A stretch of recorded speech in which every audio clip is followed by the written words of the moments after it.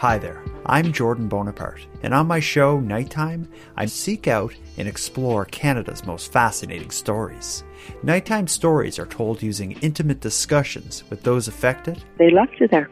That was the last time anyone ever saw her. Jailhouse interviews with those held responsible. The context of that meeting would be some kind of mass shooting. And any other way necessary to get you to the heart of the story. You can join me by subscribing to Nighttime wherever you get streaming audio. True terrors of horror, bizarre happenings, unexplainable events. On our podcast, Disturbed, terror takes center stage. Each episode is a journey into the darkest corners of human existence, delving into bone-chilling tales of kidnappings, serial killers, maniacs, and the very essence of your worst nightmares coming to life on this weekly true horror show. Disturbed is not for the faint of heart. It's an exploration of real, unadulterated horror sourced from everyday people. Each episode is a descent into the macabre, where we narrate stories that will leave you on the edge of your seat and crawling in your skin. We navigate the disturbing narratives that lurk in the shadows, offering a raw and unfiltered listen into the most terrifying aspects of the human experience. Enter at your own risk and let the unsettling tales unfold in the haunting realm of Disturbed. And remember, listeners, stay safe out there.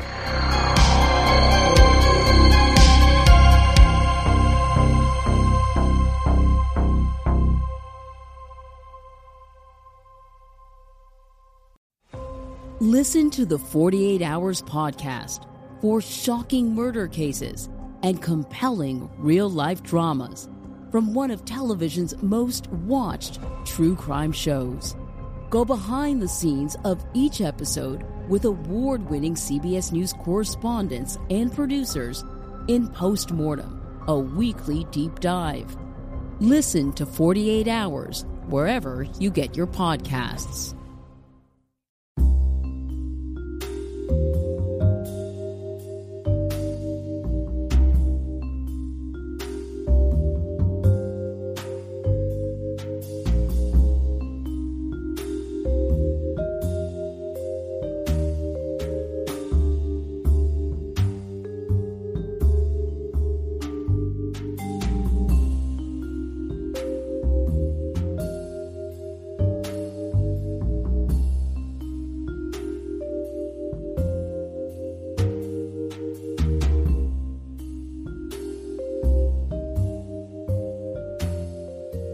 Welcome back, folks. It's Dr. Scott. I'm here with...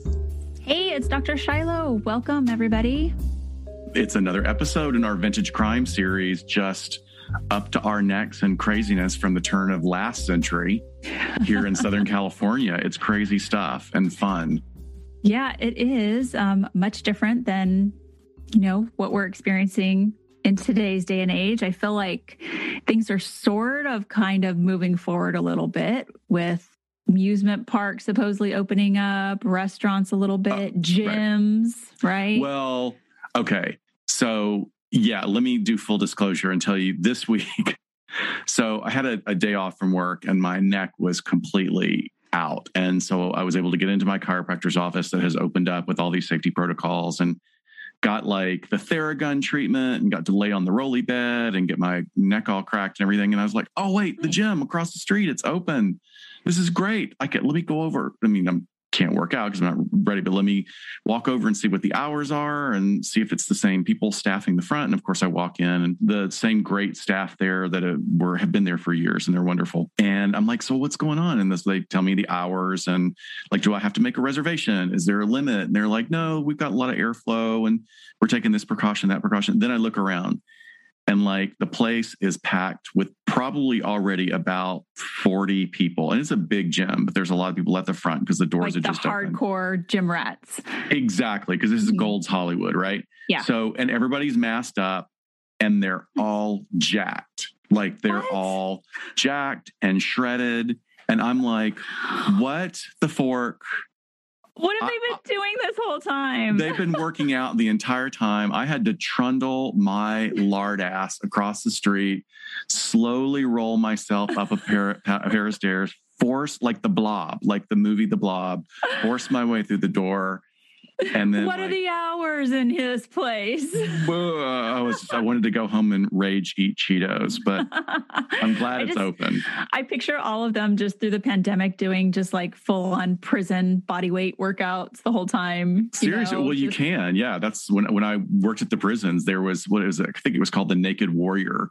Was this whole workout book that every one of the inmates knew backwards and forwards, and it was all body weight exercises. And yeah. But why does it have to be naked? Well, you want to look good naked? I mean, is that? I don't know. You don't want to see prisoners naked. Let me tell you, you don't. As hot as Chris Maloney was in Emerald City, was it? No, Oz. That was it. Oh, Oz. So yeah. Oz. Yeah, it's not generally like that. Is that what you're saying? It's not like the movies.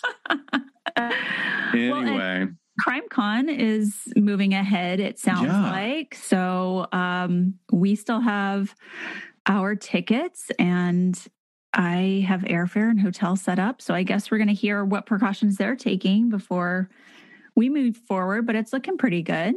Yeah, I wish I could commit. I can't commit yet. I just don't know. I got to think about it. And maybe, I mean, I will say this, like the expediency and rapidity of the vaccine distribution here is in the US is just like taking off. It's fantastic. But we also are going to be coming to the end of what's known here in the US as spring break. And they've already, like I just saw on the news that they had to shut down and put curfews in Miami because there are so many people coming in, crowding, nothing. And this was bad last year because they were able to trace infection rates of vacationers that then went back to their home states and because it was super spreader events, basically. So I know. Anyway, that's the long way of saying there's a lot of factors that we have to consider in the next couple of months, but I would love to go if it's possible. Well, I think, we don't have the pressure of having to be there. We were just really going as attendees. So even if it's a smaller event, that's kind of nice, just going and checking it out for us for the first time. So we'll see, and we will keep everyone posted. Absolutely.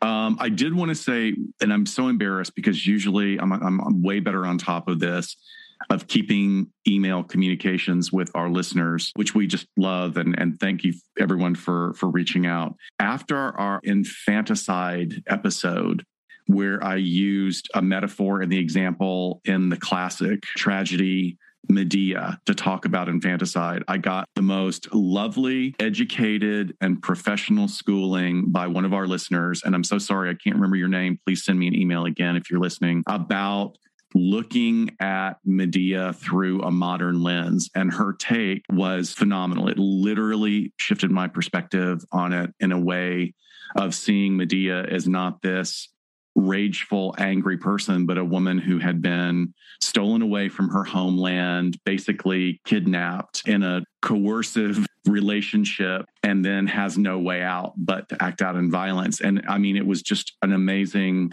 communication from this listener that made me look at this classic in a different way. And all I could think was like, oh my God, if I had had a classics professor like that in my undergrad, that would have been way better to have someone school me like that. So thank you. Yeah, that was really neat. A couple other housekeeping things before we get started. Our merch store, which is on TeePublic, we were having problems with searchability of just being able to throw in LA Not So Confidential and not using a link directly and not being able to find our stuff. That seems to be remedied. So there are a ton of different, obviously, pieces of merchandise up there, but also different images and graphics. All of the new ones, you have the old school ones as well. And just click through there and see what there is. I just got a purple zip-up hoodie that has our color-blocked logo with the black silhouette. So that's just something I love to throw on in the morning or even just work out in at any time. But I'm going to get a fun color. I'm going to go with purple this time. Yeah, there's some really cool choices. And I mean, I think it'd be, make sure you click through before you buy anything. choose the design you like and then click through the colors and see which one works the best, because basically it's all computer organized, and the computer's not going to weed out the ones that don't look the best. So you have to make that decision for yourself. Yes, lots to choose from. And then the day after this episode comes out brand new on the March 25th, we have our Patreon watch party. So even if this comes out and you're not a Patreon member yet, you can certainly sign up right away, and then you'll have access to our watch party of the musical Chicago. We had a great time with our first watch party with our Patreon members, and we're really looking forward to this one. It's going to be a regular thing that we do. So please join us. We'd love to have you. Yes. So moving on. Oh, okay. Let's give trigger warnings. What subjects do we need to really kind of prepare people for this week, Dr. Shiloh? We're going to be talking some violent besides murder. Violent murder. Obviously, there wasn't a ton, I think, of just major trigger trauma warnings here. Aside from that, I think there's a couple of things that I know that right off the bat, I'm definitely going to be talking about a very old resource of ours and going to be using the word prostitute a lot. Yeah. Please know that is just taken from the period of time when I use that, and it's just from the research literature. Does not match the more appropriate term of sex worker, of course. Well, thank you, because that's what a lot of several of the research points that I'm using are either situated in research within the last 10 years that's looking back on the turn of the century, or we're looking at some really old and very archaic stuff from the late 1800s into the 1930s, which is just infuriatingly sexist and outdated. But it's important for people to hear this so that you understand the context. Definitely. So I think that's it. We're going to be talking about where this is one particular area that we've been in this particular series looking at female perpetrators at this time, shows that in a lot of cases, there was no research at the time at all. And there still is an incredible lack of research to be representative of what's actually happening in the community. And we just don't have that. Yeah, and we've touched on it in a number of different ways in past episodes, whether it was our female sexual homicide offenders episode, or even just going back a few to infanticide. I mean, 3 out of these 4 of the vintage ones that we're covering have to do with a female perpetrator.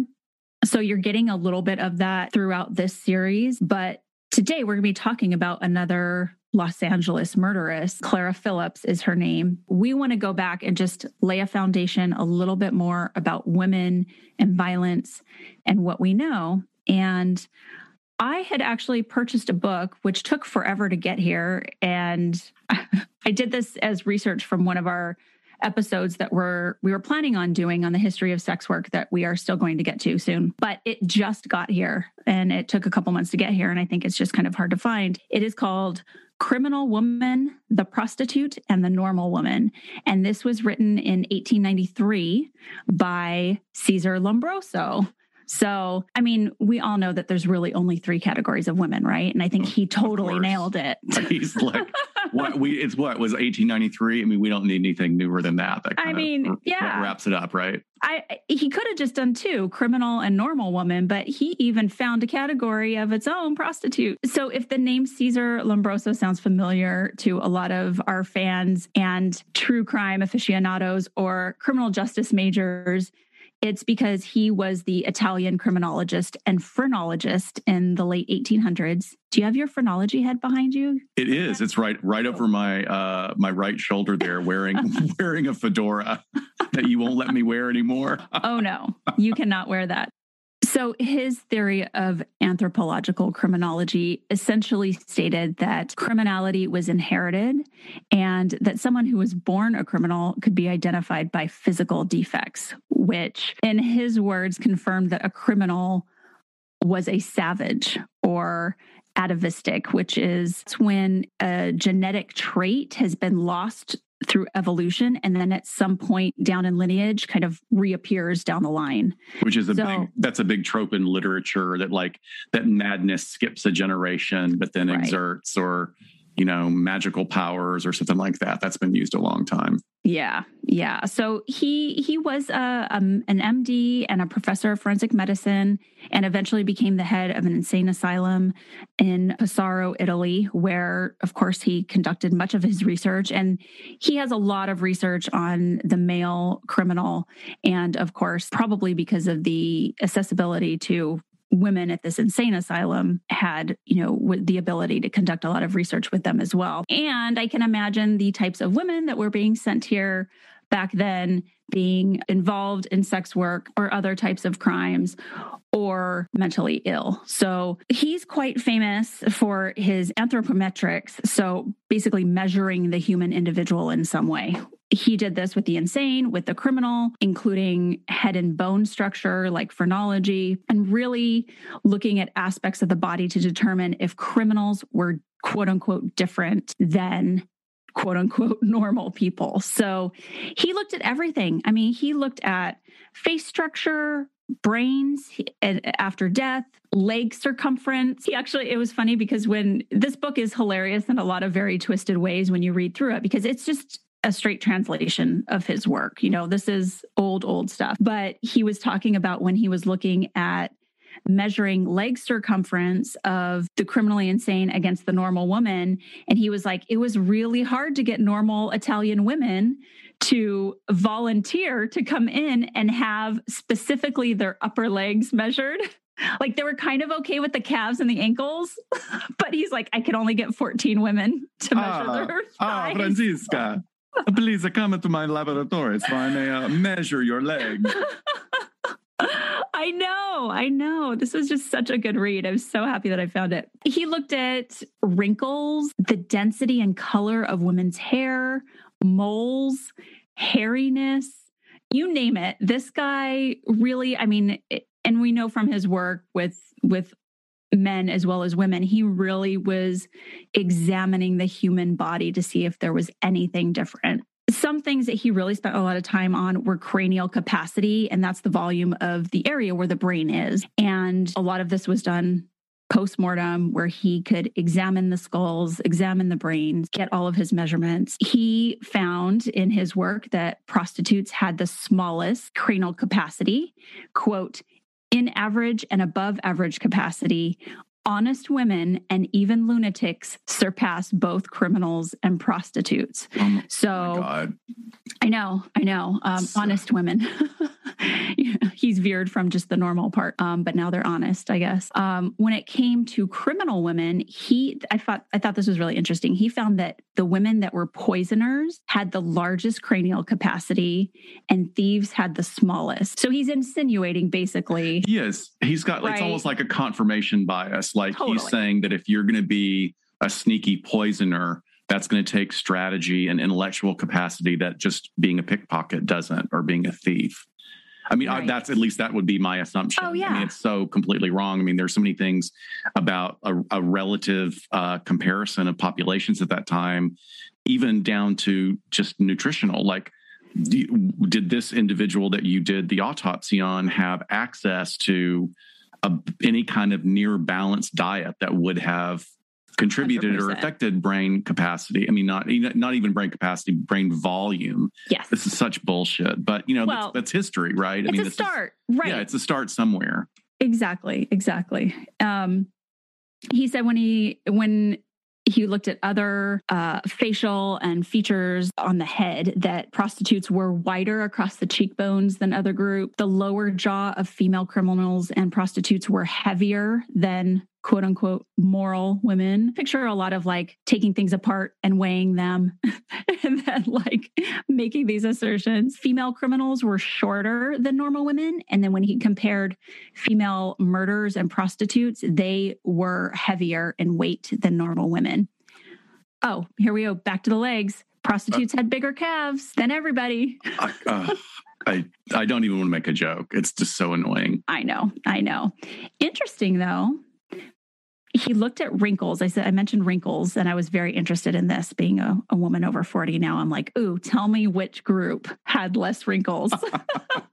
He admitted when he didn't find significant differences, he would say that. And he really didn't find anything super significant, except female criminals had slightly more crow's feet type wrinkles. And he just had a sentence that literally was 3 words: prostitutes lacked wrinkles.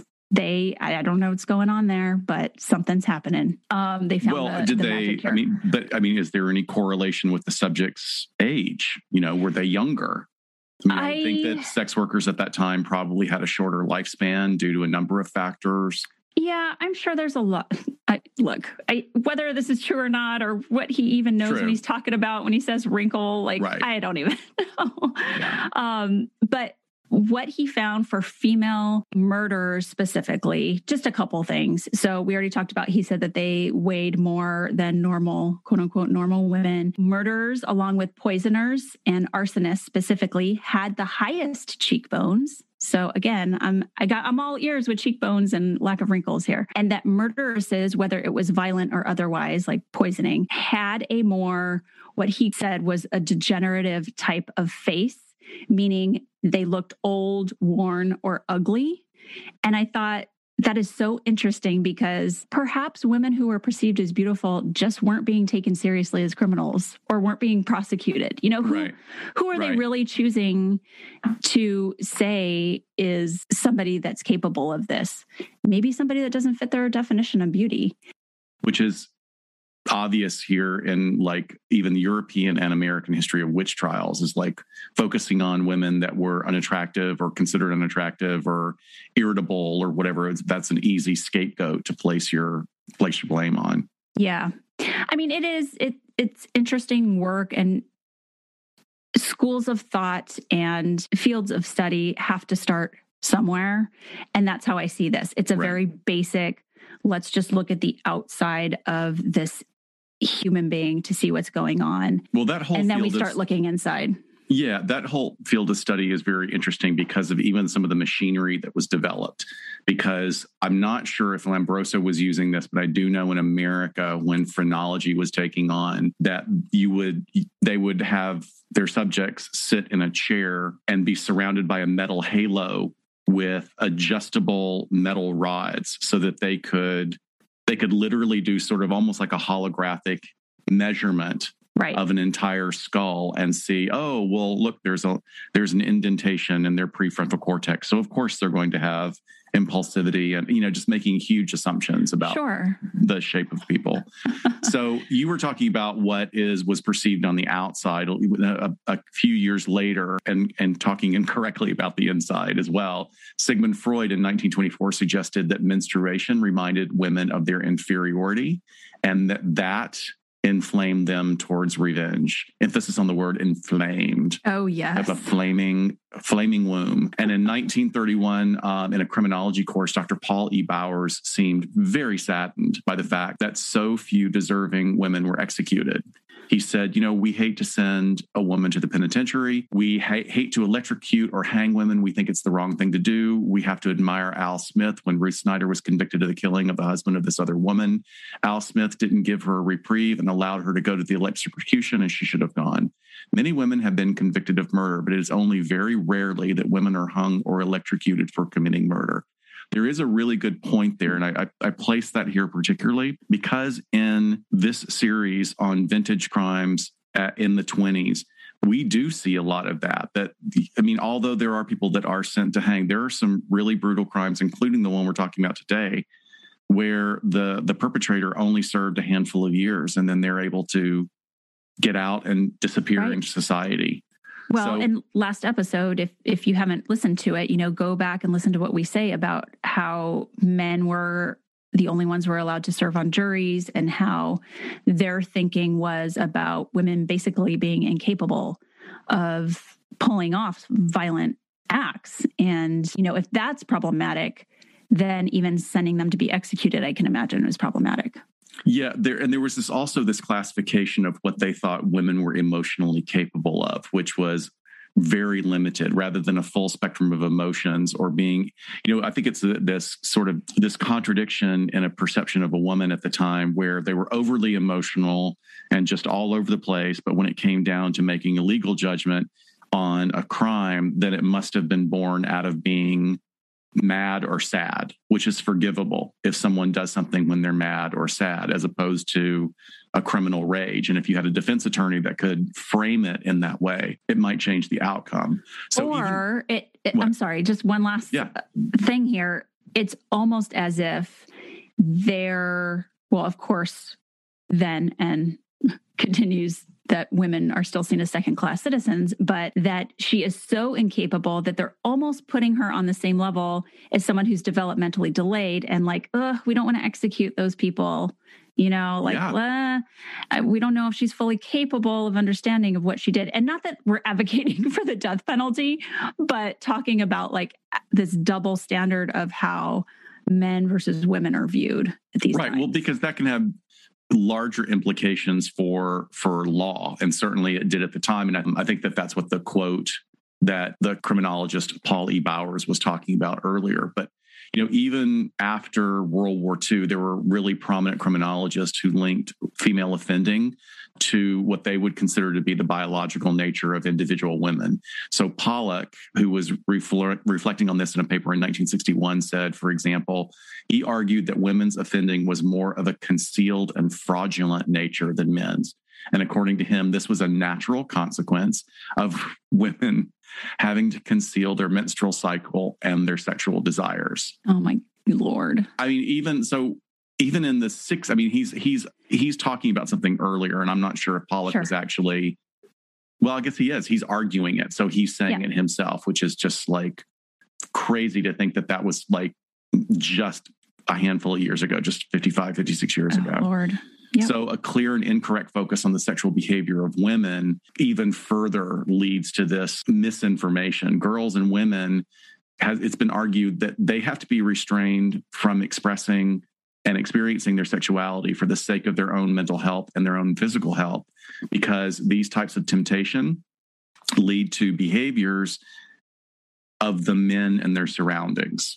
So women were seen as both condemned and incarcerated for actions of a type that was seldom subject to control among men. But it's also, it's really interesting because we had an instance of this in our last episode of it's all circling around again, because this is very big in some of the schools and certainly in some of the religious-based schools across the country, of shaming young women for what they wear to school and having these really strict wardrobe rules that are absolutely insane because it might distract the male students or might distract the teachers. Yes. It's the same kind of thing. Yep. That's a lot of pressure to put on us. So maybe this is a natural consequence of us having to suppress all of that. Right. I guess. Well, that's how you get a la that, right? Lizzie Borden. No. Right.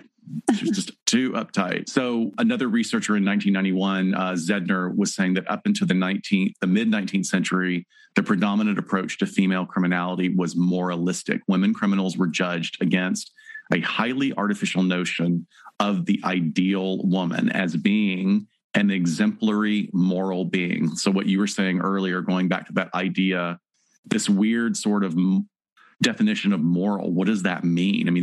That could be flexible to anyone at that time, or, one person could feel very differently about what that represents, right? Sure, yeah. So women's crimes not only broke criminal law, but they were viewed as acts of deviance from the norm and expectations of traditional femininity. So this double breach of norms has meant that the stigma associated with offending has been assumed to be greater for female offenders than for their male counterparts or peers.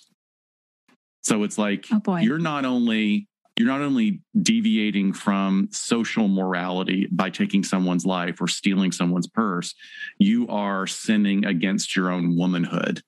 Right. How dare you make all the rest of us women look bad? Exactly. You are making my mother look bad, which I think would be the way, Yep. an analytic view would be. And one of the worst examples of the sequelae of these views on female offenders was a movement towards sterilization campaigns all through the 20s, 30s, and 40s.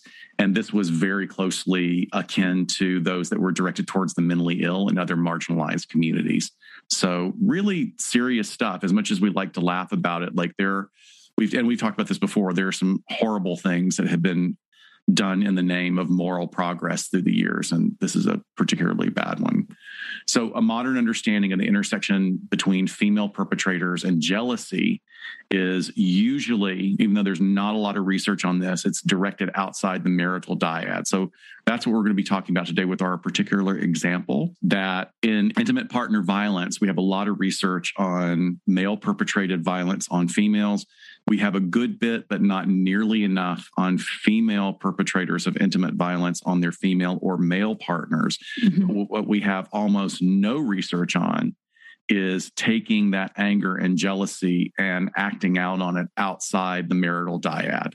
We've got some, but there's not a lot. So going back to the 17th century, Robert Burton, I'm going to quote him, "Those which are jealous proceed from suspicion to hatred, from hatred to frenzy, from frenzy to injury, murder and despair." So I say that because I love that it's like, it's not snapped. I like it too. You're progressing, right? You're progressing along this line of violent thinking. Yes. I like that too. And I think for some individuals, of course, depending on a myriad of factors and traits very specific to that person, jealousy and these sort of love triangle situations can absolutely start to consume some people. And I think it's really interesting for him to say, just starting off with just jealousy, which all of us have felt, all of us knows what that is. But for some folks, it ends up following this other pathway to where it absolutely consumes them. And they're, again, like I'm even thinking of this now, like that crossover between homicidal ideation and suicidal ideation. And a lot of suicidal ideation can be triggered by the loss of a romantic relationship. Right. So I think he, for the 17th century, he's kind of spot on there. Right. And remember, it's funny, I was not thinking of this until just now, after we've pulled all our research together. Remember the case recently, the military case of the couple that were dating, they're both military, and the female in the relationship just cannot let go of her anger towards her boyfriend's ex-girlfriend. So the two of them go and murder her. So that's a whole other thing of this, not only of this anger and this rage directed outside the dyad, but at a relationship that actually no longer exists. Right. Was that in our Dexter episode we talked about? It might be, yeah, because there was a lot of rough stuff that was done to her body. I mean, they really hit it. But so in a recent study of jealousy, it was found that 15% of men and women reported that they at some time had been subjected to physical violence at the hands of a jealous partner. The anger stirred up by jealousy could, in theory, have as objects both the partner and the supposed rival. But in practice, it is the partner, not the rival, to whom the violence is usually directed. So what we're talking about today is sort of an anomaly, or there's not enough research on it. So in 1933, there was a study of 17 cases of homicidal jealousy. And in 14 of them, the victim was the partner. So it was directed within the dyad instead of outside the dyad. And the majority of published studies kind of suggest that those who usually fall victim to jealous violence are the female partners of jealous males. Well, that, of course, that's like a duh point right there. So in this model, female jealousy would be directed at ensuing continued access to the resources represented by the male for themselves and for their offspring. Sexual fidelity and women's greater concern with emotional attachment and relationship security. I don't know about that. I mean, that was stated in 1994. It's not that long ago. I think they were trying to find like a biological model of like, why would this person get so angry? And maybe it's a biological imperative that I have to take out my rival in order to have my partner here, who is the one who goes out and feeds me and clothes me. It just seems like a very caveman approach. And I didn't really see a lot of support for it. But we also see kind of a similar biological imperative theory when we look at the men who are acting out in jealousy against female partners. And it's kind of like, well, I have to keep as many partners around, to be able to take care of and procreate with. And there's also those theories that are out there. You know, of course, we know there's more. There's always more that comes with it and that makes that up. But I think it's really interesting that there is one for males, there's one for females, to at least consider what is something that's going on innately at a very primitive level.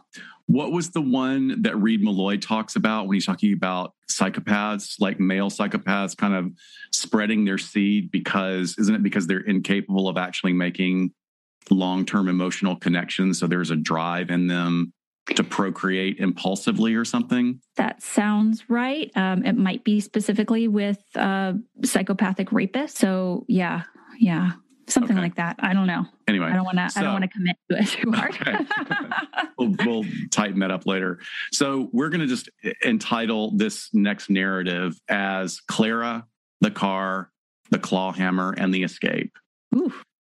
It's a lot. So on a Wednesday evening in 1922, a man named Armour Phillips had come to a really big decision. And after a lot of thought, many years of frustration in his marriage, many being a relative term because it was really only a couple of years, he realizes that he has to leave. He has to leave Clara Phillips, his wife of several years, and finally fulfill his need to be with the woman of his dreams, Alberta Gibson Tremaine Meadows, who now resides at Forest Lawn Memorial Park in Glendale, California. Oh, dun, dun, dun. And well, she's been this there is a long time ago. They're all dead. They're all dead, but she was there a particularly long time, unfortunately. Armour Phillips, he's described in all of the materials as being a big, young, handsome guy, very well dressed, working as a salesman in the oil fields, which were very prosperous out here at that time.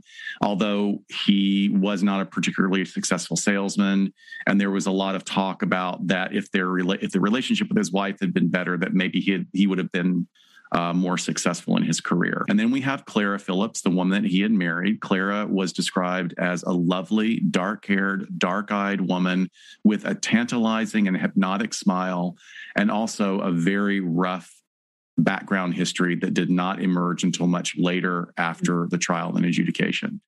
We also have Peggy, who was a friend of Clara Phillips. Peggy was described as just being a kind of a passive, mousy little woman that hung out with Clara and got entangled in a web that Clara was able to weave about a crime she committed. And then also we have a side player. What's that? I said, oh, Peggy. Oh, Peggy, you got to have better judgment in your friend. Right. We could all learn from this, Peggy. We've all been a Peggy. We've all been Peggy. And then we have Jesse Carson, who is a surprise player with a male with a lot of confidence who just sort of shows up out of nowhere in the middle of all the drama I'm about to explain. So I want to give a shout out to a wonderful out-of-print book. This is from Los Angeles Murders. This is chapter 2 entitled 1922, Clara Phillips, by a really great, very descriptive writer, George Worthing Yates. So I'm going to be pulling a couple of quotes because I love the way he writes. Pull a couple of quotes and then jump into bullet points about what went down with this crime. He starts out his chapter with, "It was the long hour, the blue hour, the hour when Los Angeles seemed to wait without breath while enormous night gathers strength and shapes itself. It was early on a Wednesday evening in July 1922, and the customary high fog was clamping down over the raw city like an iron lid on a pot of stew. Wives all over town poked at stuff on their kitchen stoves and waited and wondered forebodingly what time to expect their husbands home and in what condition. A fair number of husbands and lonely and untidy living rooms brooded over the funny papers and traffic mortalities and wondered to the same effect about their wives. Armour Phillips' husband was wondering about his wife." So I love that paragraph. I know. I want everybody to go find a copy of this book because all of it is written this way and it's fantastic. So basically the story is like this, the relationship between Armour and Clara had been fraying for a while. Armour's ready to toss the relationship. And although a lot of this, of course, is shrouded in history and really the archaic prose of the early 40s, talking about the 1920s, it seemed that Clara was not the easiest spouse to live with. She was described or the descriptions of her behaviors really paint a picture of an individual who was impulsive, argumentative, dismissive, and distant, that she didn't seem to be invested in really any part of the marriage. But again, this is looking at the situation through modern eyes that are likely sexist and not seeing the big picture. You know, if different authors could have told different stories about this person. Sure.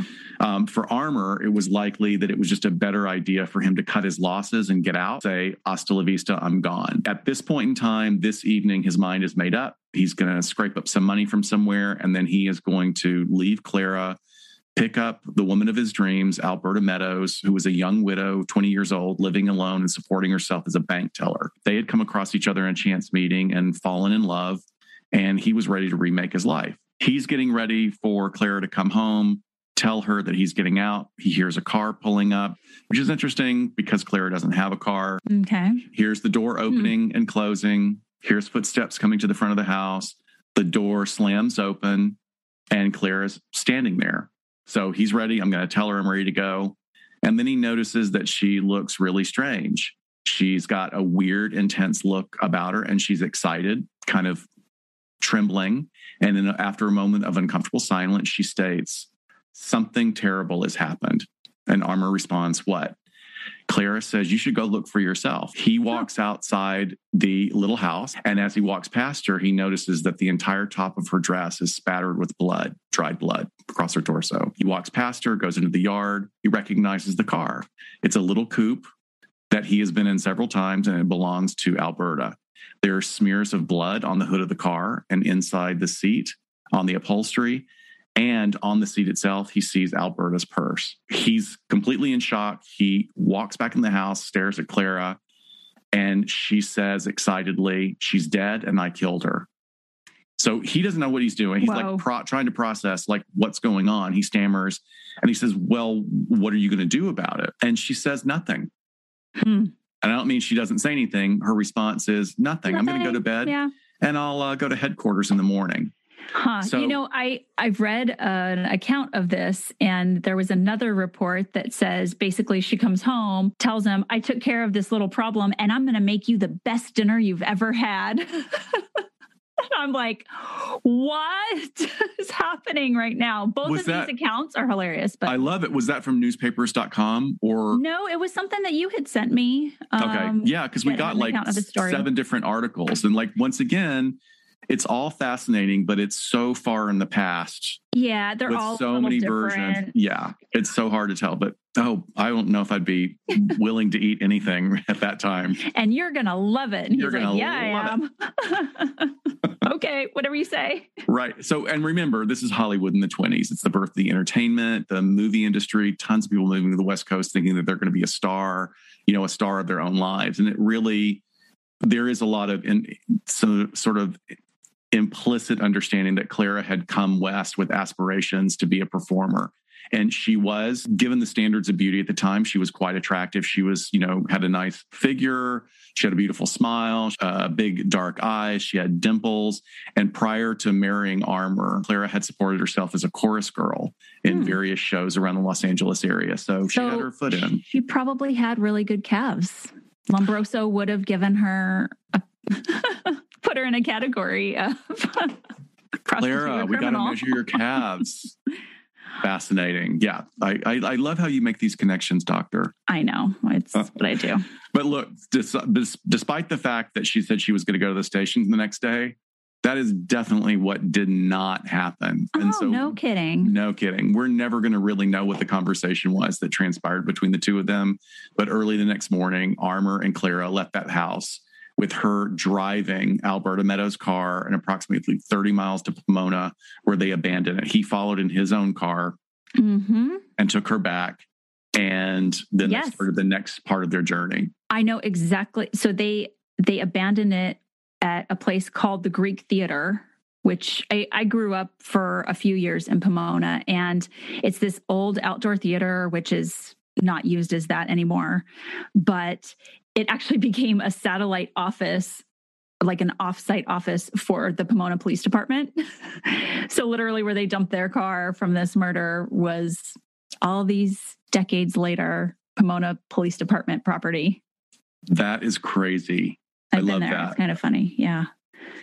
So Armour has an assignment now, apparently, and he is chasing down all of his friends, relatives, anybody that he can beg or borrow enough money to get Clara out of the country and get her to Mexico. And Mexico would be was a good choice from a strategic position for a couple of reasons.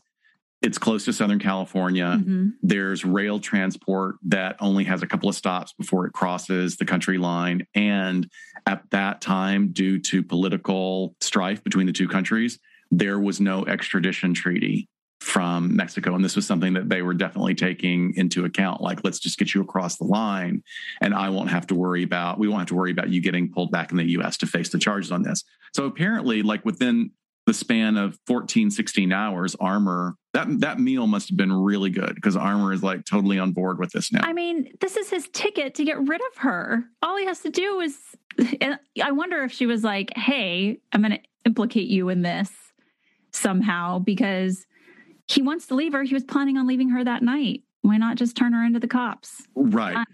Well, I think what does emerge is that he has a lot of ambivalence as well as some really poor decision-making skills. I mean, she's impulsive. He's really not making some good decisions, which are going to be emerging in the next part of the story. So he buys a ticket for her to Mexico that's going to first make a stop in El Paso from, I think it was like Pomona or one of the places the train stops outside of Los Angeles proper. So at this same time, the next morning in an East LA area on a road in the rolling hills there called Montecito Road, which was unincorporated and not developed, a couple is sort of taking a morning drive and they come across a dead body, a crumpled body laying on the side of the road. And they had to drive off because, of course, no cell phones. They alert the police. The police send a unit and they observe what they described as a young woman, attractive, maybe 20 years old, dressed in silk underwear, fashionable clothing, but other than that was unidentified. And it was going to be hard to identify her because the woman was described as being brutally beaten and disemboweled by a lethal instrument of the approximate character of a claw hammer. Whoa, that's hardcore. That sounds like an awful scene. It does sound like an awful scene, but I want to say something very interesting. After I put this all together and then I went and was trying to look for images of Armour and Clara, I stumbled upon, I wasn't planning on this because I'm not really sort of into this morbid aspect of it, but I found a picture of Alberta at the morgue. And she had been beaten, but her face was still recognizable. I mean, it wasn't. Okay. Well, to me, it was. I mean, I'm not encouraging people to go out and look at these awful pictures because, right. We've all got our limits and I completely understand that. But once again, the perspective of history talking about something, did they describe it that way for dramatic effect? Either way, the victim is now dead. From DNA testing to the Dixie Mafia, Crime Capsule brings you new stories of true crime in American history. I'm your host, Benjamin Morris. Join us for exclusive interviews with authors from Arcadia Publishing, writing the hottest books on the most chilling stories of our country's past. You can find us wherever you get your favorite podcasts or on evergreenpodcasts.com. Crime Capsule. History so interesting, it's criminal.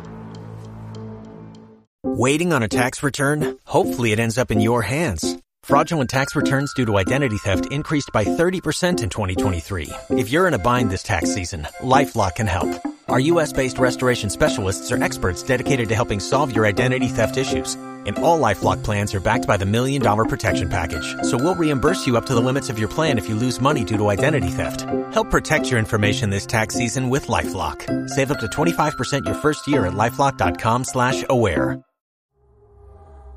No matter how far you run from them, childhood tragedies have a way of catching back up with you. So is true of elite scuba diver Veronica West, who's about to encounter something unexplainable at the bottom of the ocean, something that will draw her back to her home on Sinclair Island, Maine. There, she'll lead a dangerous rescue mission to the bottom of the Bay of Fundy, home of the world's largest tides, and something horrific down in the depths. Listen to Narcosis, the latest horror fiction show on Realm's premier horror channel, Undertow. Narcosis is available now. Search for Undertow or Narcosis wherever podcasts are served. If you're thinking about starting a podcast, let us tell you about Anchor.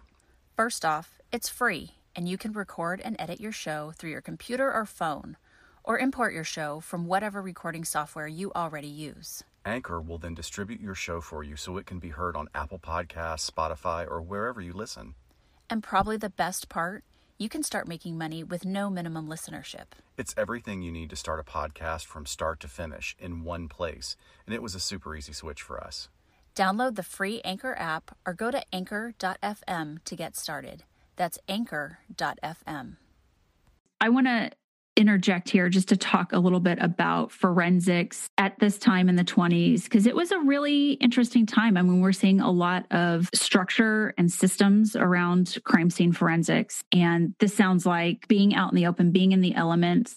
There's some sort of instrument used here as a weapon, as well as, the injuries to the body, that there's going to be a lot of forensics that can be done in this case. And I know we're going to get to what actually happened.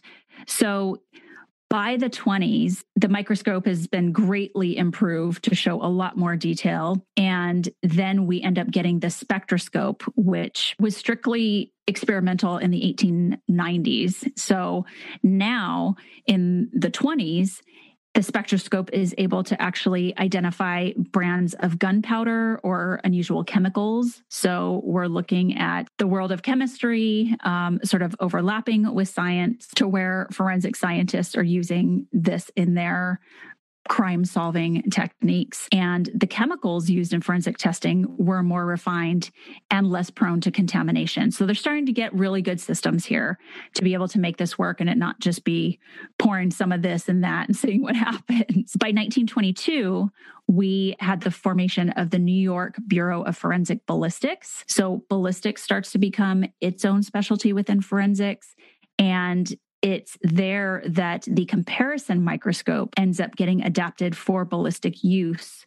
So basically what they're able to do is take this microscope and look at side by side. They're looking at gun barrels, but then they're also able to look at projectiles from weapons that have been fired, to look at them side by side to see if they match the markings of the barrel. Ballistics has always been really interesting to me.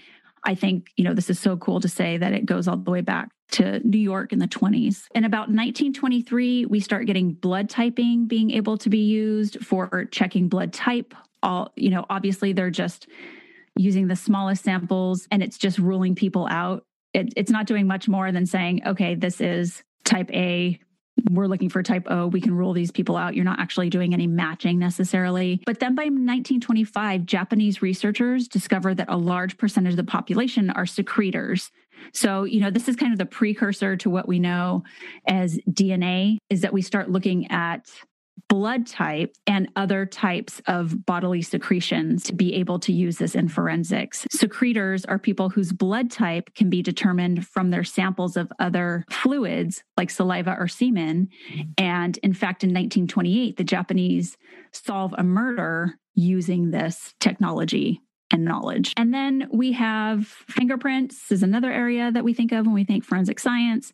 And by 1920, Edward Henry's fingerprint registry system was being used all over the world. Prior to that was the Bertillon system.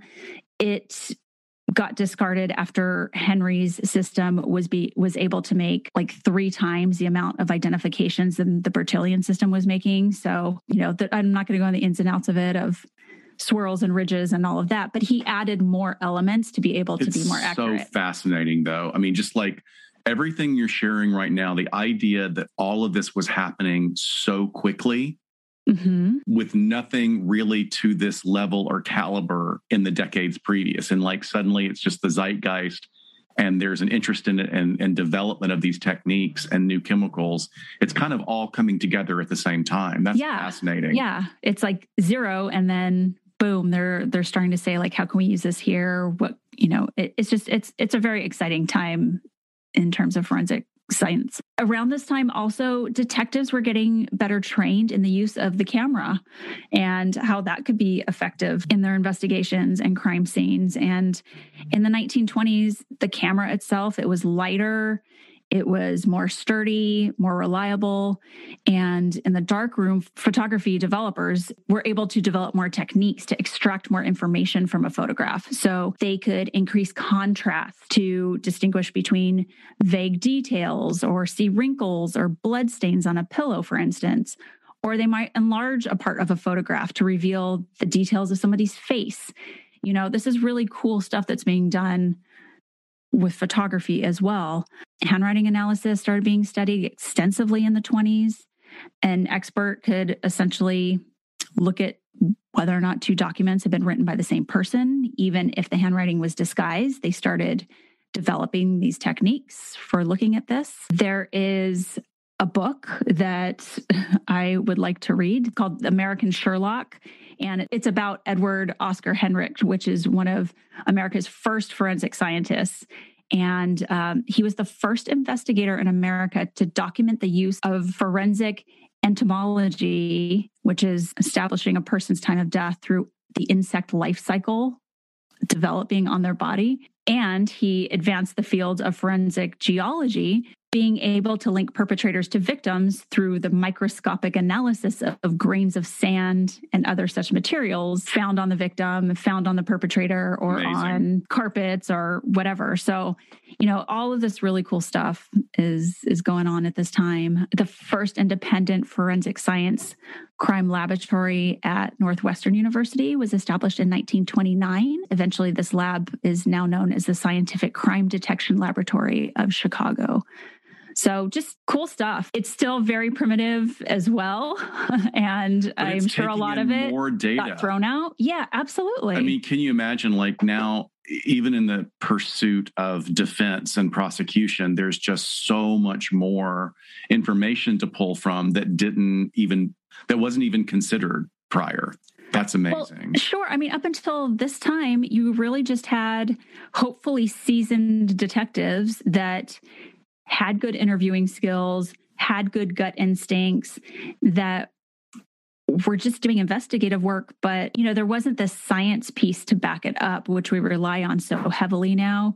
And a lot of their lens was looking at people who were of bad moral character, kind of going back to Lombroso, judging it sort of backwards, like who are the bad characters in this neighborhood that could have done this, rather than following science or following evidence. So I think it was a really fast and loose time in criminal investigations before this explosion of forensic science. Clearly. And at this point, back to our story, due to the condition of the body and without any other leads, the police felt that they were unlikely to identify the victim. I mean, also here it is, it's not necessarily a real rural area, but it's an uninhabited, unbuilt up, non-residential area of Los Angeles, a body with no identification, because remember, the purse was on the seat of Alberta's stolen car at this point. So there's nothing. There's nothing on her, yeah. But there is a change in the case. Later that day, Under Sheriff Biscaluz returned to his office and found that he had received a call from attorney John Haas. And the call said, "I need to talk to you immediately. Come to my office," which I guess was a thing that an attorney could order a law enforcement to come to their office, which would not happen today. Well, maybe they were like just across the hall from each other or something. Yes, probably. That's a good point. Yeah. So we'll just say he walks across the hall into Haas's office, and he says, "Gene, I want to introduce you to the husband of the woman you want for the murder of Alberta Meadows. This is Armour L. Phillips, and I want you to hear his story." Oh, Armour turned. Okay. So Armour, there's some sort of strategy going on. We don't know if he's a super genius or he was overcome by guilt or what. But Armour went to his attorney thinking that he would get some good advice and be able to vent himself of the guilt he was feeling. But Haas immediately was like, "No, dude, you're accessory to the fact. Yep. We got to get on this right now or you're really screwed." So Armour came clean. I mean, you can tell I'm using today's vernacular. I don't know if that's like, dude, you're screwed. Also, is this attorney, Mr. John Haas? Of the Haas Avocados? Haas Avocado. All I can think about is eating an avocado now. Well, it is Southern California. It very well could be. Armour, completely fessed up, came clean, explained that he had scraped enough funds together from friends to get Clara to Mexico via the train. But the authorities just jumped on it really quickly, and Clara was apprehended in Tucson. The reporters that were there in Tucson, because of course news is news as it was then is now, they described her as being snappish and uncooperative, even to the point of denying her identity. When she got to jail, however, she found really a new identity, and she must have really hit her stride. So remember the term you used, or you explained to us in the last episode, was sob sisters, which was the emergence of these female journalists that would cover the incarceration of women who were accused of these crimes. So the sob sisters were described, they were described as really doing their job with Clara. And here's a quote from one of the newspapers. In the face of many extreme discomforts, she has taken everything cheerfully. She is tolerant. She has never yet uttered complaint, has never asked for anything, taking all things as they come without a whimper. In the Tucson jail, in her filthy and stifling basement dungeon, she passed 2 nights and 2 days. It reeked with vermin. She slept on a rusty iron cot with no blankets or mattress, only a few scraps of newspapers as her bed. She accepted the scant food without a complaint. Patiently, she waited in the midnight hours on the depot lawn for the train that was taking her back to Los Angeles. Wow. Even I feel sorry for her. Right. You do. We feel sorry for this poor woman who is sleeping on a rusty cot and being given scant food, and how lovely of her to hold it together, right? Yes. Without that's what a moral woman would do. Right. Yeah. So, let's not judge her for this awful place that she finds herself in. And the author of this chapter makes a really good point about Los Angeles at this time. And so this is a direct quote. Even this early in the case, there is a noticeable tendency to identify Clara as the peculiar property of Los Angeles, an extraordinary civic accomplishment. Whether this was accidental or instinctive or by shrewd and subtle intent on the part of the press is past knowing. What matters is that it took hold, and California had, and still has, a fierce, possessive, and embarrassing pride in what is her own. Los Angeles, with an unadmitted case of inferiority, has it quintessentially. Clara's innocence or guilt was aside from the point. She has been mistreated by strangers in a foreign and presumably spiteful neighboring state because Tucson turned out to be less than a score of people to cheer California's darling on. Her triumphant return was taken as a snub, which in some quarters was never seen forgotten to this day. So I thought that was really interesting. I don't think that would exist today, but at the time, so it's long past the incorporation of the U.S. Sure. However, the identity of Western states was not as homogenized or cooperative as it is today. I mean, certainly we can say the same thing about Texas, as Texas doesn't really. They consider themselves apart from and other than the U.S. as being part of the U.S. So I think that's what this writer is commenting on. But that's really interesting. She was brought back to L.A. by train, and she was escorted by William Traeger, who was a congressman, as well as bringing his wife along. I guess that the wife was brought along as sort of an escort. She's now a guest in a compartment car, so she's got like a really high-end, sort of sleeper thing to herself.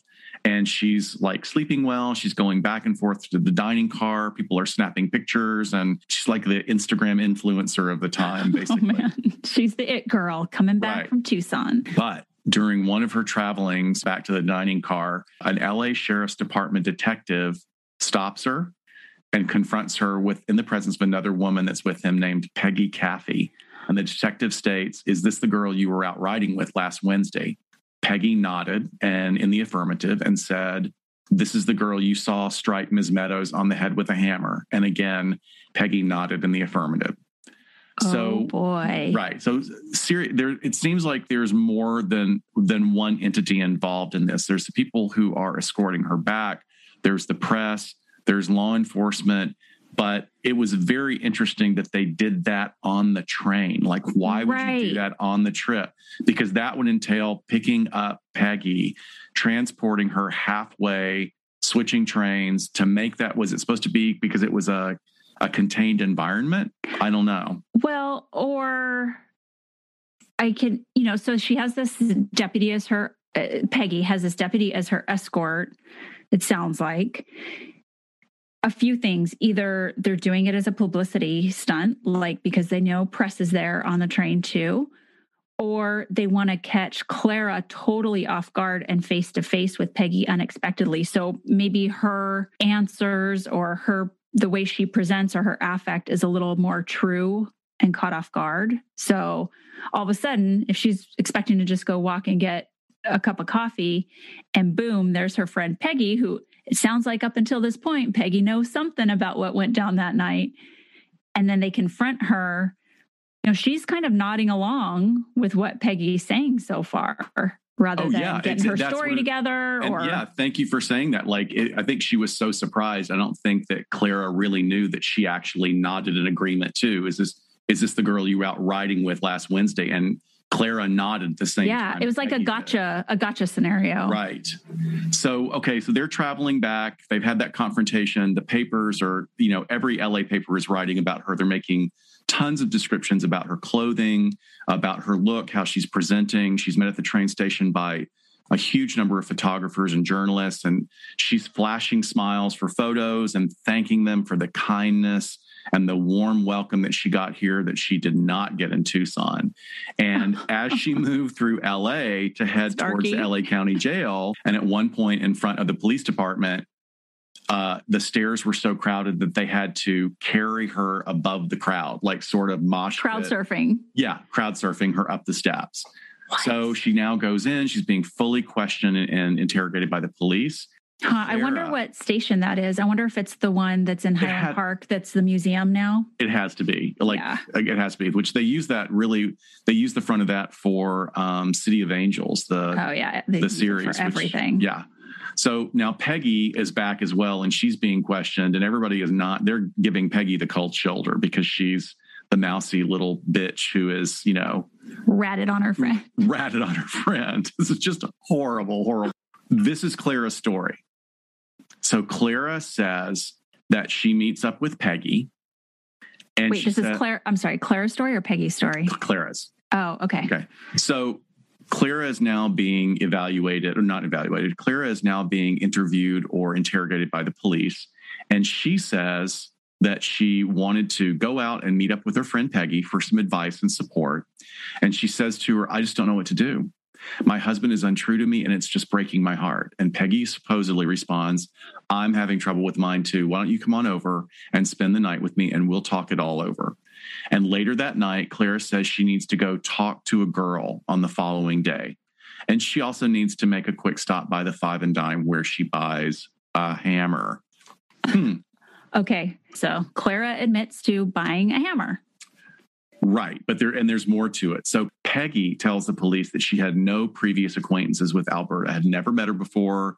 She said that she and Clara, she kind of confirmed that conversation that Clara had given to the police, and that they proceeded to Alberta's home and they introduced themselves and asked for a ride to the other side of town, which is sort of inexplicable, but then more information comes up about why Alberta was so cooperative with them. Is that later it's found out Armour had a conversation with Alberta and said, hey, look, my wife is kind of nuts. So if she comes and talks to you, don't lose your cool. Just be calm. Don't get worked up. Just stay cool. What do you think that means? He's anticipating she's going to lose her mind if Alberta admits to this affair. I don't know. I mean, he's prepping her for worst case scenario. Sounds like he's trying to buy some time before they run off together. And hey, if my wife confronts you. Remember, this is before any crime has been committed. Right. This is like during the affair. So yeah, he's warning her. Yeah, he's saying, hey, look, if anything ever happens and my wife comes to you, play it cool. I kind of took that as like, he's kind of indicating my wife is volatile. Yeah. And most likely this will happen. So you need to be prepared. Yeah, this is interesting because I know multiple stories, but that the story that I read up until this point is that, yes, Clara and Peggy were drinking. Clara was complaining about her husband. And then they go to the bank to watch Alberta leave from there. And that's where they confront her and say, hey, can we have this ride across town? And are acting really sweet to her. And see, that makes so much more sense than my source material. Because my source material was they go to her house, but how would they know where she lives? That was one of the, okay, I think your article's more accurate than ours. So they're on the drive, they're getting there. However, they've convinced her to give them a ride. They're now on the Montecito Drive, and Clara turns to Alberta in the little coupe. They're all crowded in the seat. And she says, hey, can we stop and have a conversation? I need to talk to you about something. So the car stops, they get out, and Clara turns to Alberta and says, these tires are new on your car. Who paid for them? And we don't know if there was a response back. And then she notices that there's a gold watch on Alberta's wrist. And she says, did he give you that?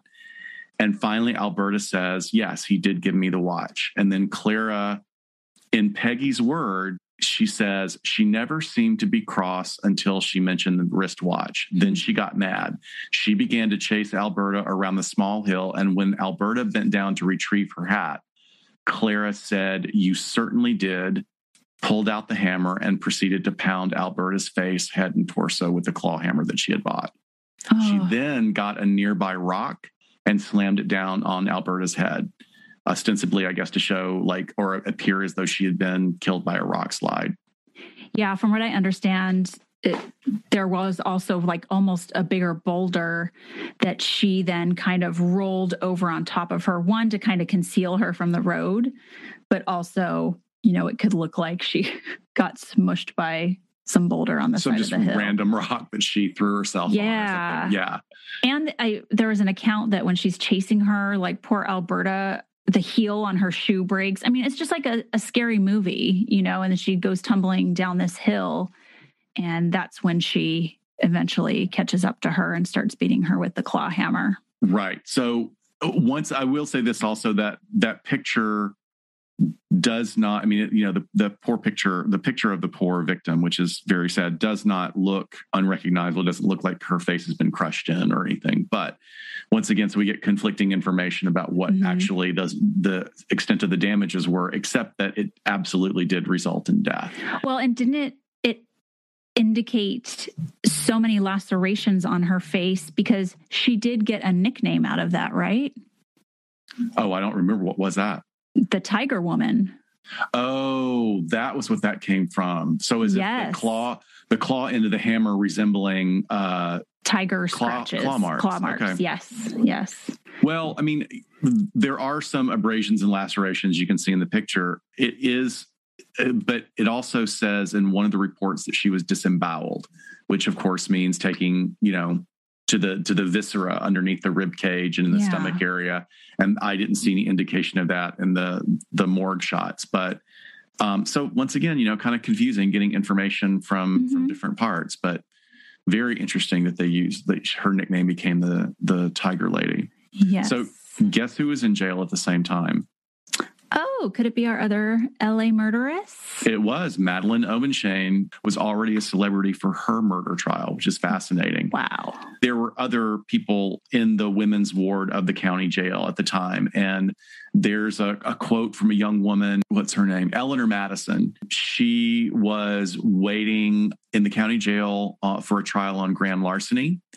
And when reporters asked her about, what's she like in jail? She says, although Miss Phillips and Ms. Obenshain spend most of their time together talking and reading to each other, everybody already likes Mrs. Phillips. The two women read the stories of the crime, which Miss Phillips is charged with having committed, but Mrs. Phillips never comments on the case at all.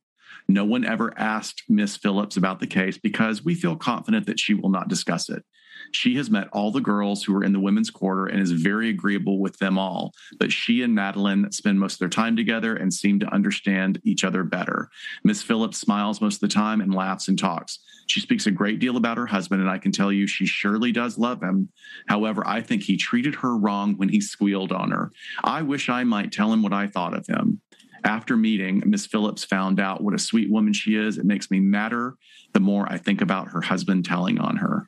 Oh, she loves her husband, all right. She loves him enough to kill this other woman. Yeah, it's also is that really a true representation of an 18-year-old criminal? Grand larceny is theft, right? Yeah. So, I don't know. It's just one of these things. There's so much conjecture here. And certainly speech at that time was more formal in many ways, but it seems like to me that this was the reporter's interpretation of what this young woman had given her. It sounds like she's talking about two girls bunking at summer camp or something. Yeah, exactly. That's what it is. It really, sort of downplays the whole significance and violence that's involved in the crime, the precipitating event.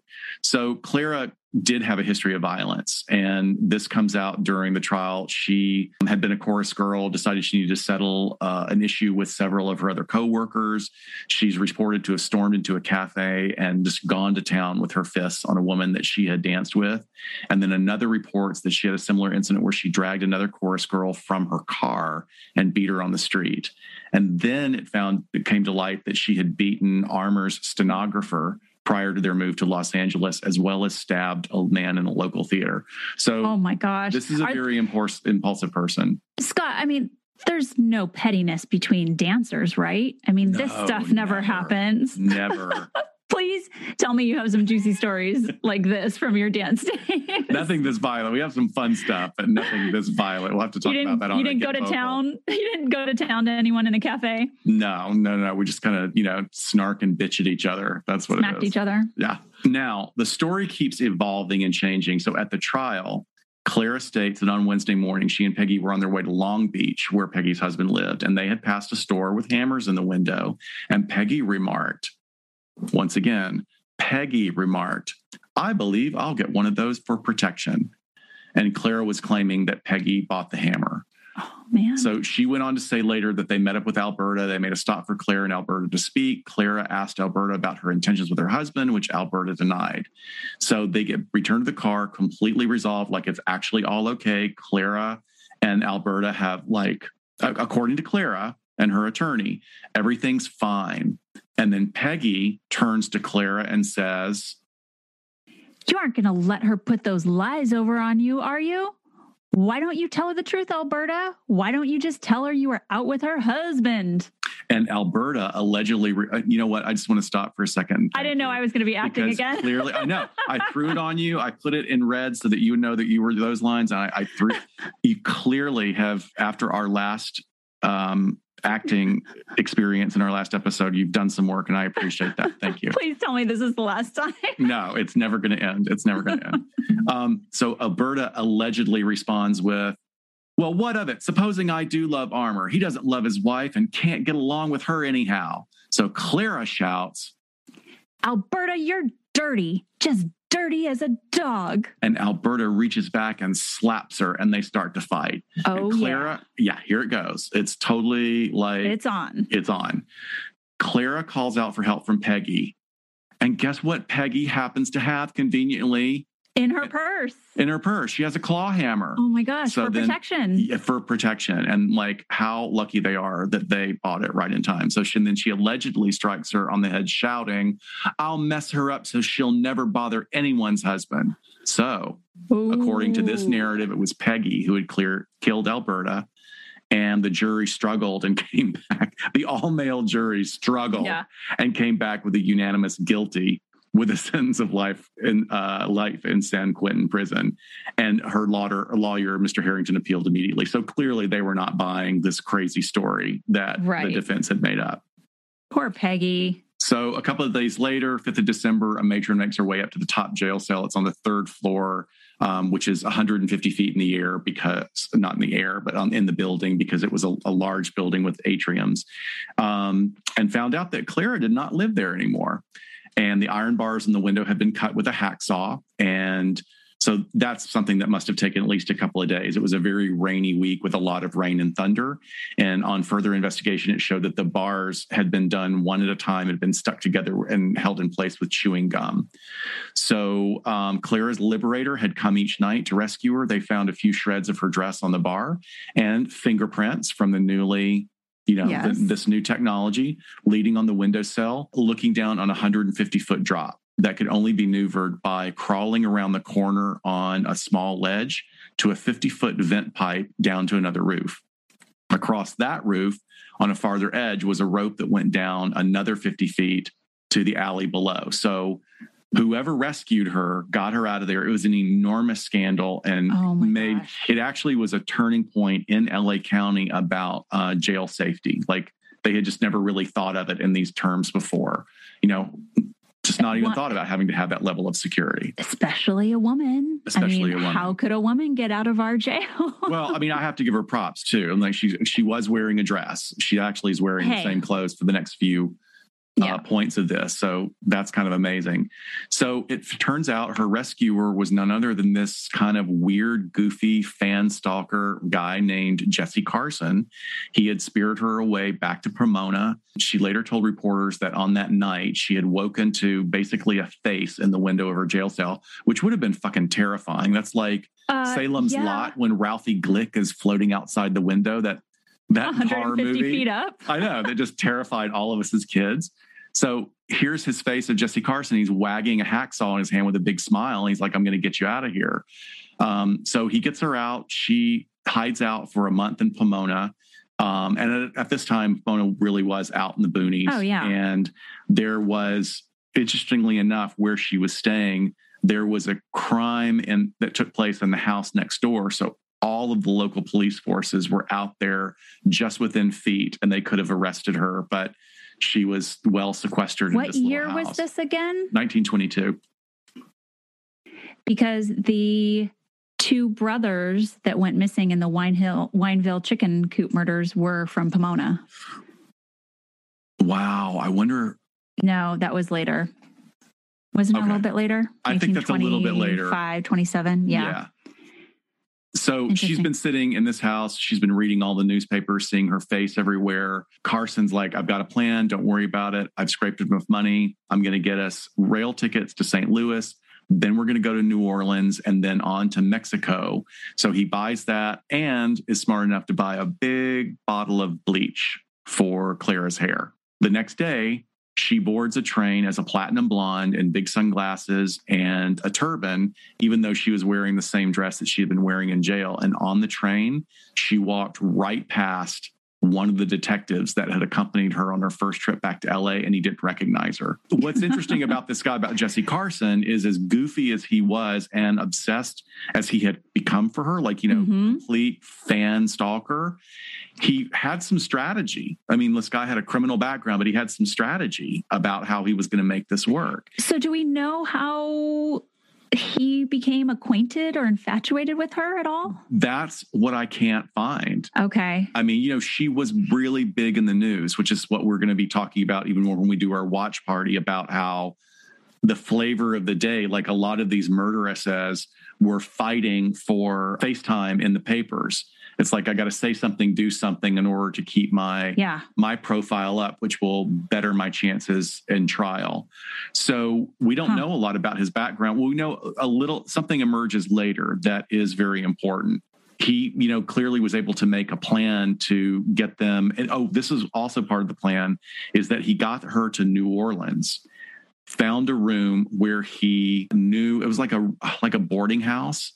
And they both conspired to be super friendly with the elderly couple that ran the boarding house.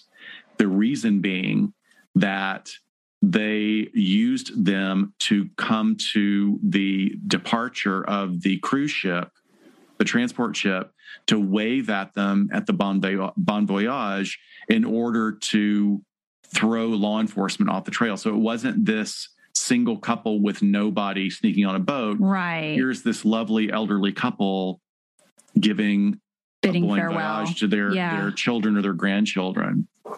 So it's very smart, actually. And so when he got on the train with her, did he say, "You take the blonde, I'll take the one in the toy bin"? Sorry, I know someone else was thinking. At least one other person was thinking that from Young Frankenstein. I had to. Okay, probably just me and my mom listening to this episode. I love that show. Love that movie. So look, this brings up. I don't know if this necessarily fits this sort of paraphilia that we've mentioned in the past, but becoming obsessed unreasonably with criminals that have committed this level of crime does have a name. Can you give us a quick down and dirty on that? Yeah, Jesse Carson. Let's see here. So hybristophilia, it's a paraphilia in which there's sexual arousal to being with a partner known to have committed a crime, and usually it's more affiliated with something horrendous like murder and or rape. It's also called the Bonnie and Clyde syndrome sometimes. Now, of course, the available research has been predominantly on women hybristophiliacs being attracted to male offenders. So think the fans sitting in on court proceedings or writing love letters to killers in prison. that's what we're talking about here. But of course, we're theorizing because when it comes to women, or in this case with Clara Phillips being the perpetrator and the hybristophiliac being a man, we just don't know because there is like zero out there. Because, women don't commit these crimes as often as men. So again, it's always the same old thing that we talk about. There's just less to study.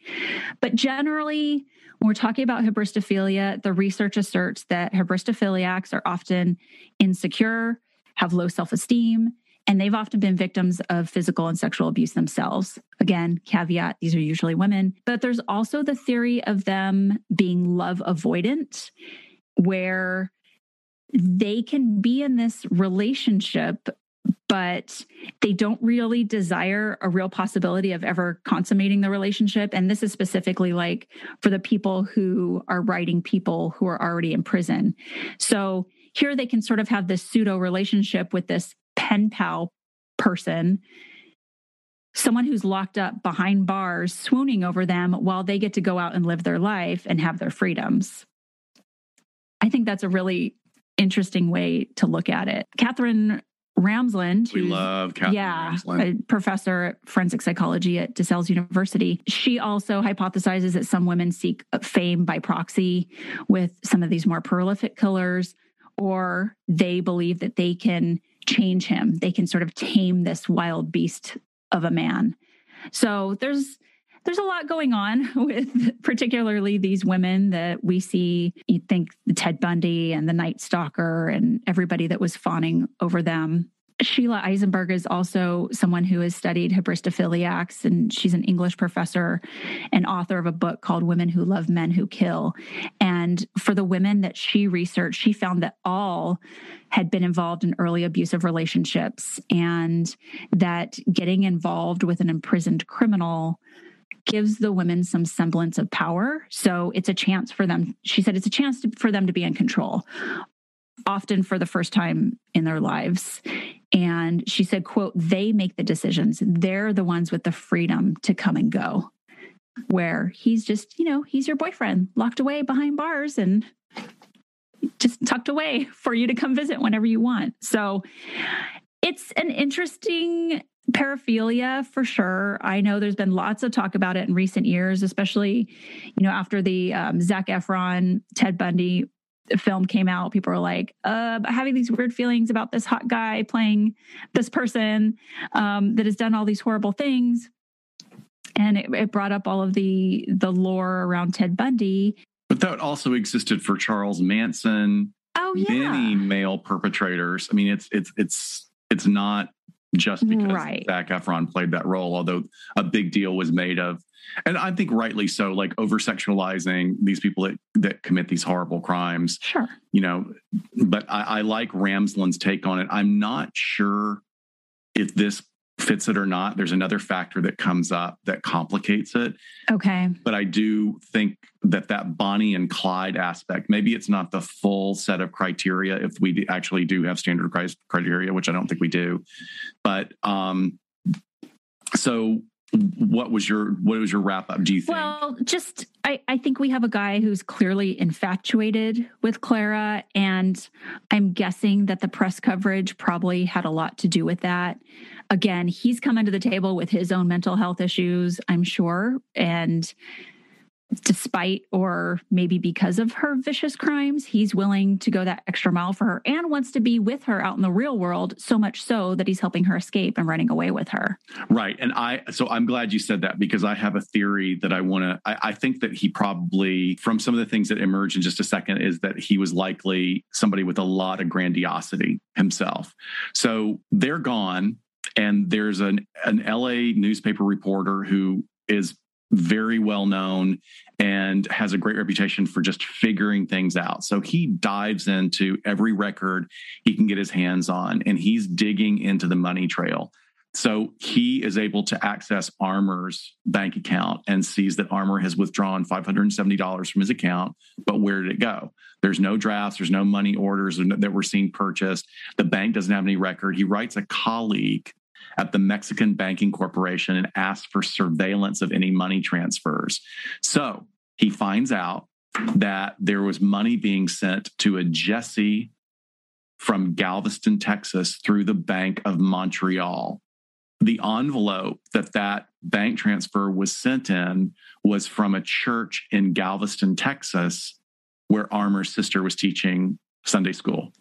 What? Right.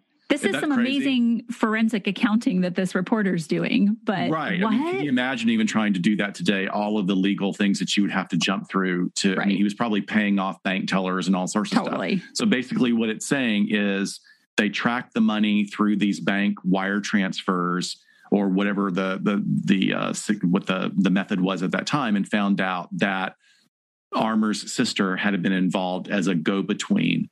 And by the time the Mexican authorities were notified, Clara had already been, she'd already gotten out of the country and she's in Guatemala.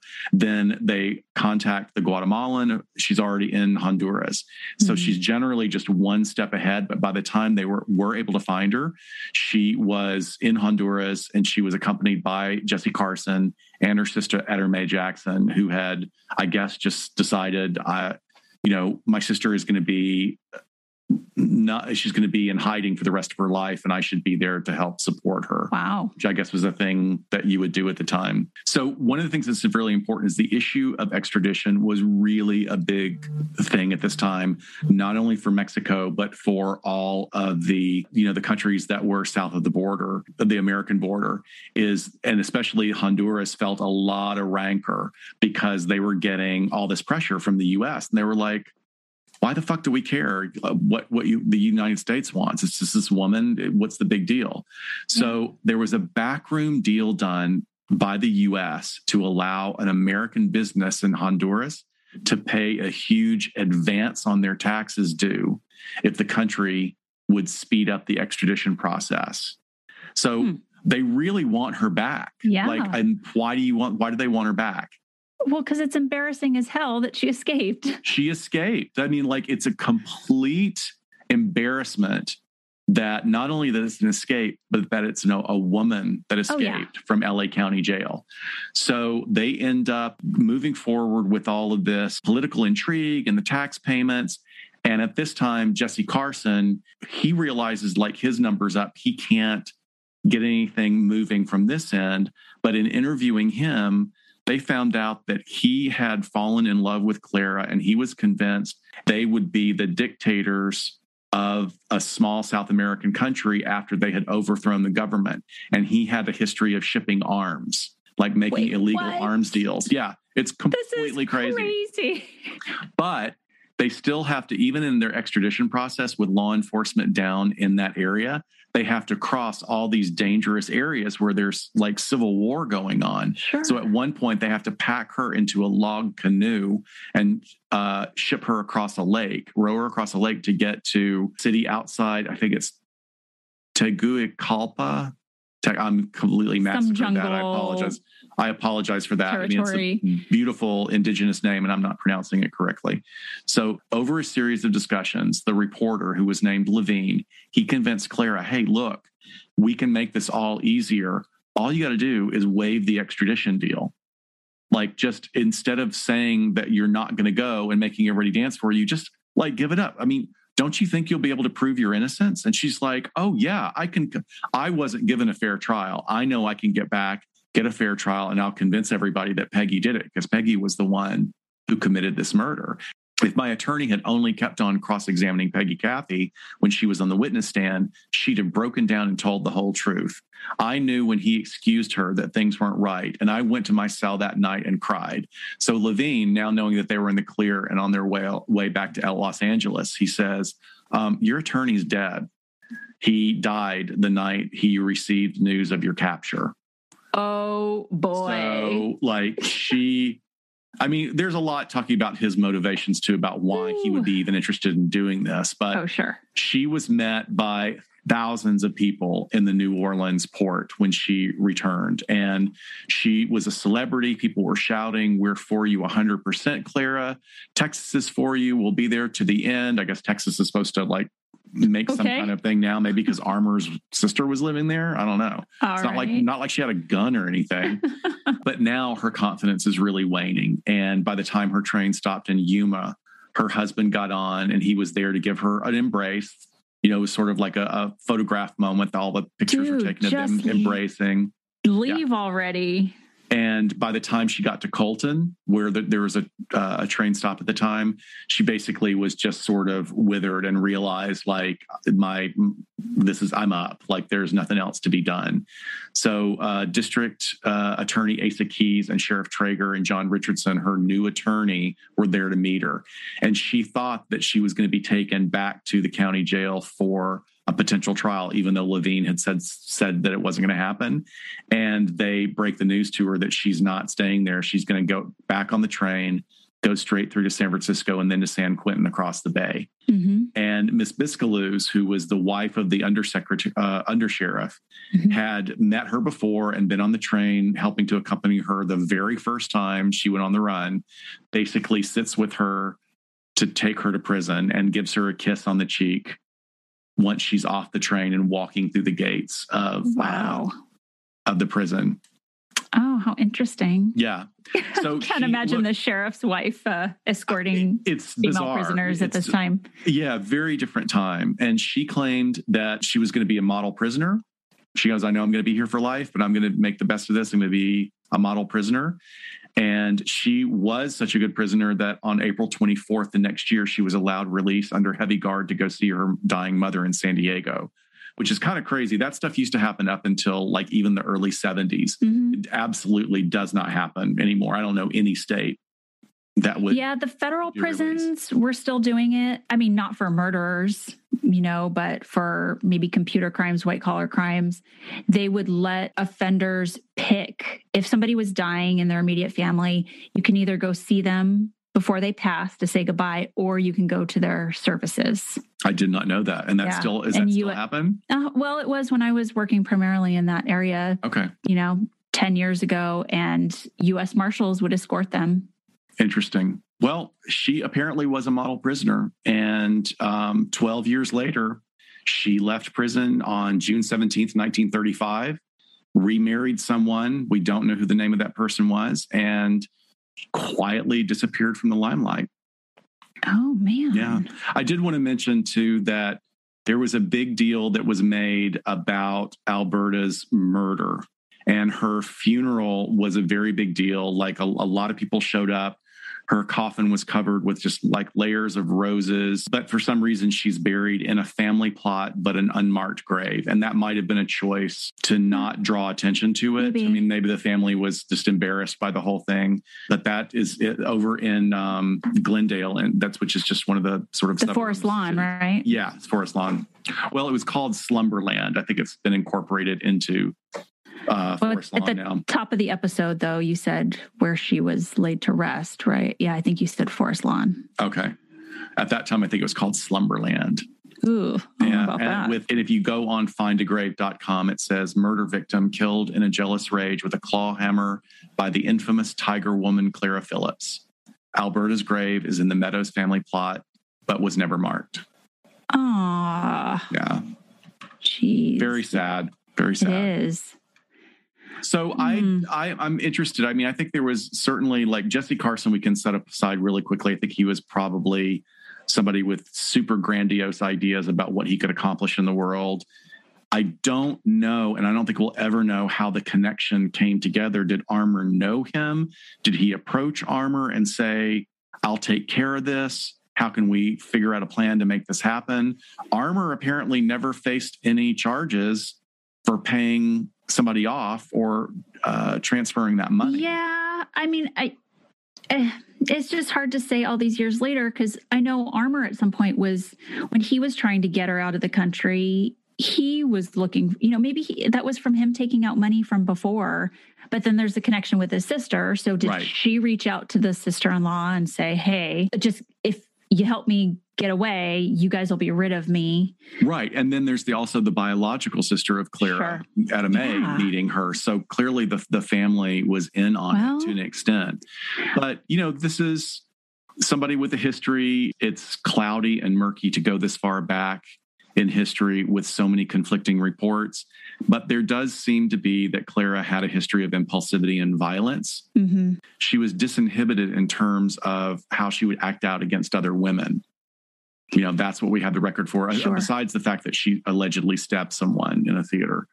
So, Right. I mean, we do have a pattern of behavior. We have motive and, you know, probably some antisocial traits there with her trying to throw her friend under the bus and run away, you know, not own up to it. This is a very interesting case, especially all these years later. I mean, it's nice to have something so old that we can kind of like have a little bit of fun with as far as like just what is happening. Because this story, I didn't expect it to like end up in South America and her in a canoe with an arms dealer. And yeah, it's crazy. I didn't know there were international arms dealers in the 20s. Wow. Well, interesting. This has certainly been a very fun series to do. And we covered a lot, but it's also just like the tip of the iceberg of the stuff that's out there. Yeah. Man, we could do a spin-off podcast on just vintage crimes. Well, we've been talking about this too, that we may alternate it. There's a couple of things coming up for our next episodes that are more current that we need to jump on and dig into, that we can be more factual and more relative to what our current understanding of forensic psychology is about. But I think coming back to these and looking things in a context of history is very interesting. So we'll switch it up. I've still got 10 chapters left in this book that each one of them is just another what the fork type of crime that is mind-blowing to me. Yeah, definitely. Get vocal content for days. So absolutely. If not here, then join us on Saturdays after we drop episodes and come chat with us live about some of this fun stuff. So thank you, Dr. Scott. Thank you. This was a lot of fun. So we've got our watch party coming up. Do you want to drop the date on that again? The 25th, March 25th. March 25th for Amazon. It does require Amazon Prime. It does require Amazon Prime in the U.S. I'm not saying that you can disable those across the overseas with a Chrome extension. I'm not saying you can. I'm not saying you can't. Not saying you should. Not saying you shouldn't. But we would love to see you there if you can meet us. Definitely. And that one's for patrons only. So please join us. And I guess we'll talk to you guys next time on LA Not So Confidential. Bye-bye. Bye, folks. We sincerely thank you for spending some time with us today. LA Not So Confidential is part of the Crawlspace Media Network, and each episode is hosted, produced, and edited by Dr. Scott and Dr. Shiloh. Our music, entitled Cool Vibes Film Noir, is utilized under a Creative Commons Attribution license. Cool Vibes is composed and performed by the amazing Kevin MacLeod, who graciously allows us to use this great piece of music. Please check out his YouTube channel at handle 1HMNC. All of the resources for each episode can be found on our website at www.la-not-so-confidential.com.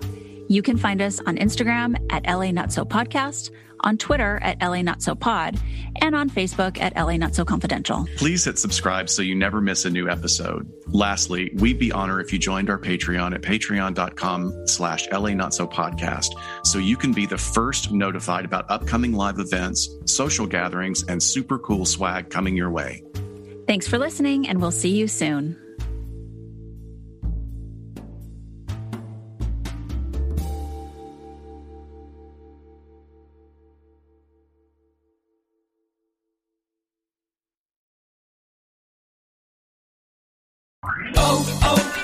O'Reilly. You need parts? O'Reilly Auto Parts has parts. Need them fast? We've got fast. No matter what you need, we have thousands of professional parts people doing their part to make sure you have it. Product availability. Just one part that makes O'Reilly stand apart. The professional parts people.